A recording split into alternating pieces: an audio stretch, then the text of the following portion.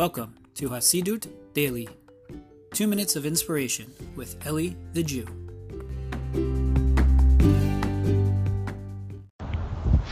Shalom, shalom, my friends. Hope everybody's doing well.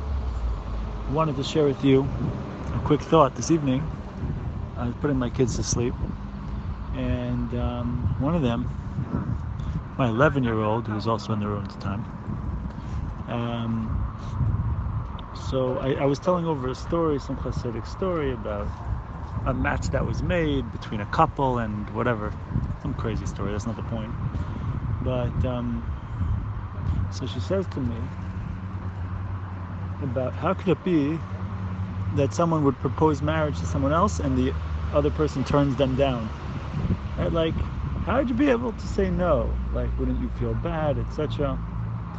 And so this led to a whole discussion of, we didn't use the word boundaries, but that's basically what we're saying about inner strength, about being able to say no to things that you're not comfortable with and not feeling bad about it, as long as you're not doing something not nice to somebody else proactively, but you're just standing your ground about what you want, about how it's important to have that power and strength and dangerous not to.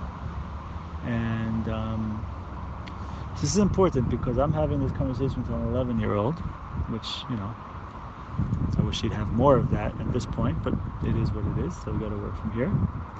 But how many of us at older ages, whether it be 21 or 31 or 41 or 51 or 61 or 71, also struggle with this?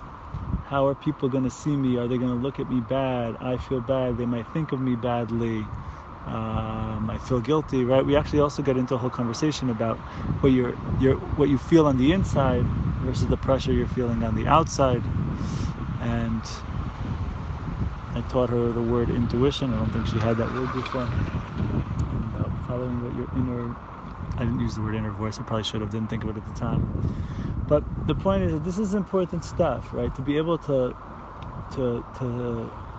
align ourselves with that inner voice, to align ourselves with the intuition within us about what we want to do and what we want to agree to or say no to, even if there are people around us, situations around us that are guilting us. And so I don't know, I just felt I'd share that with you because I'm sure the message is relevant.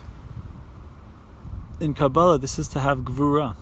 Gvura means boundaries. It means discipline. It means knowing where you end and the other person begins, and knowing where you begin and the other person ends.